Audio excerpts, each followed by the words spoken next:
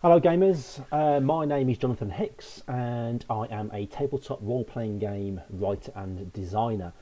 I'm basically doing this podcast just to get my thoughts out there, my ideas, my opinions on certain things, and basically to also get my own thoughts in order whilst I work through my new projects. So a little bit of background about myself. I started gaming in 1983 with the Fighting Fantasy game books, as I'm sure most people did. And then a year later, I moved on to Redbox Basic Dungeons and Dragons. And from there, I moved on to other games, many other games. Star Wars, the D6 First Edition, Warhammer Fantasy Roleplay, MERP, Call of Cthulhu, all the general games in the 80s through to the 90s, like Vampire and stuff like that. So yeah, I've played quite a lot, written quite a lot. I've been writing since 1997. I first got featured on the Soapbox article in Arcane magazine, and then went on to write lots of things since then. Most recently, I've done some work for Arian Games for the Advanced Fighting Fantasy game, the official product. I conceived and co-wrote the Stellar Adventures rulebook, and I've written several adventures for the fantasy version, which I've also converted over into OSR. I've also written for Gallant Knight Games and Mobius Adventures for Tiny D6 and Aliens and Asteroids, which has been a heck of a lot of fun. And I have my main game coming out, a whole new role-playing game, a science fiction thriller game, coming out later this year. We're just going through the edits at the moment and the art's being finalised. I can't go into too much detail about that, so I'm going to have to remain vague because I'm not too sure how much I'm allowed to say, but that's coming out hopefully in November of this year. That'll be my first big published product. So what do I aim to do with this podcast? Well, like I said earlier, I just really want to get my thoughts out there. I just fancied a little bit of self-promotion as well. There's no harm in that because hopefully I'm up and coming in the role-playing game designing world. So might as well start chatting about myself. So I want to try and keep these podcasts short and sweet. I don't want to go into lots of detail over 60, 180 minutes, what have you. So I'm going to try and keep them down to sort of 10 to 15 minutes. Just get to the point, get to what I want to talk about and then move on. What I'd like to do is get questions from people. I've already had quite a few already. I'm not going to address them all in this particular podcast. I'm just going to pick two.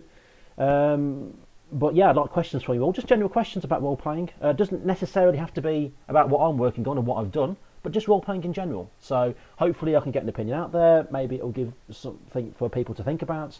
Maybe it'll start a discussion going, who knows. I just want to talk about games. I'm not into politics, I'm not into religion, I just want to talk about games. So I want everybody to have fun, I want to have fun, and if I'm having fun, if everybody else is having fun, then we're all having fun. So, questions. The first one came from Twitter, from the D20 Future Show, that's at D20 Future Show. These guys do their own podcasts and they're pretty damn good at what they do. And their question is, what are the different ways to manage initiative at the table? Which do you prefer and why? That's a good question. Initiative-wise, I like to keep things dead simple. I like my combat to be fast and furious. I don't want things to slow down. I don't want to get mired down in detail and choices and blah, blah, blah, blah. So I like the initiative to reflect that. So the way I do initiative, depending on the system, of course, but in general, it's highest dexterity goes first. Everybody makes their rolls. Highest goes first. And then the next highest goes second, third, and we keep that order ongoing throughout the entire combat for every single round. So you're not rolling initiative at the beginning of every single round. And then if anybody rolls the same, then they re-roll for that position in the order. I like to keep things fast and fluid as far as combat's concerned. I don't want people sat at the table. I don't want to find out that I've been gaming for an hour and it turns out that everybody at that table has all had like 2 or 3 turns each whilst waiting for other people to do their thing, and then in game time everything's taken about 20-25 seconds. I know you can't game real time, that's ridiculous, but at the same time I don't want people to be sitting there and thinking about their actions as if it's some sort of turn-based strategy game. We're not fighting a war, we're fighting a battle, you know what I mean? When you're in the thick of it, there's no time to think, and I like to reflect that in combat.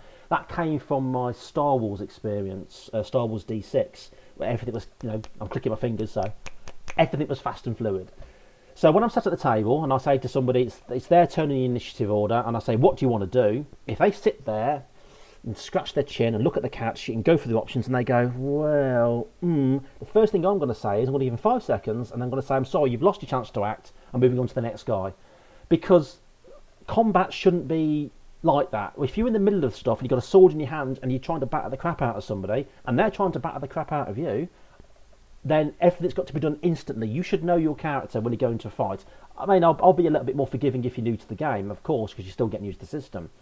But if you're going into a fight, then you need to be prepared. And if you're going to sit there and treat it like a game of chess, then I'm going to go, I'm sorry, no, this isn't chess. There is no time to sit there and mull over what you want to do for 5 minutes. You either make a decision now or I am moving on to the next person. And that next person might be the guy that's attacking you, so you need to make your decision quick. That puts the player on the spot, and maybe it's a little unfair, but it also increases the level of tension, because combat shouldn't be fun. Well, it should be fun in an adventurous sense, but part of it should also be terrifying, because all combat is terrifying, no matter what game you're playing. There's always that chance that you're going to get mullered, so you need to be able to react, you need to be able to get stuck in.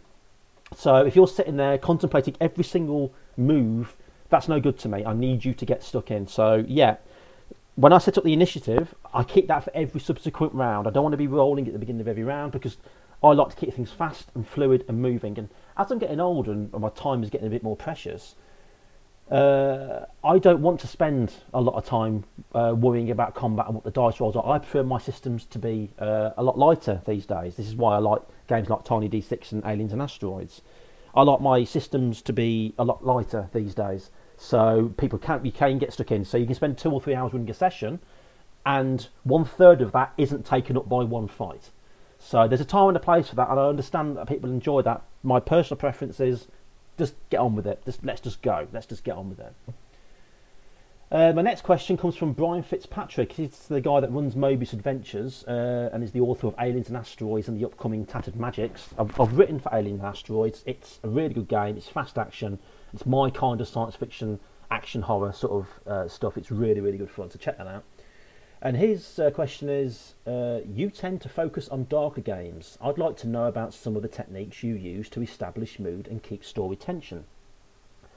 As a writer, I will sit down and get the atmosphere set up as I'm actually doing the creating. So I'll have some music under the background, something without lyrics, because if you've got a song going over in your head, I'm typing away, and the next thing you know, I'm typing out Iron Maiden lyrics. It just doesn't work.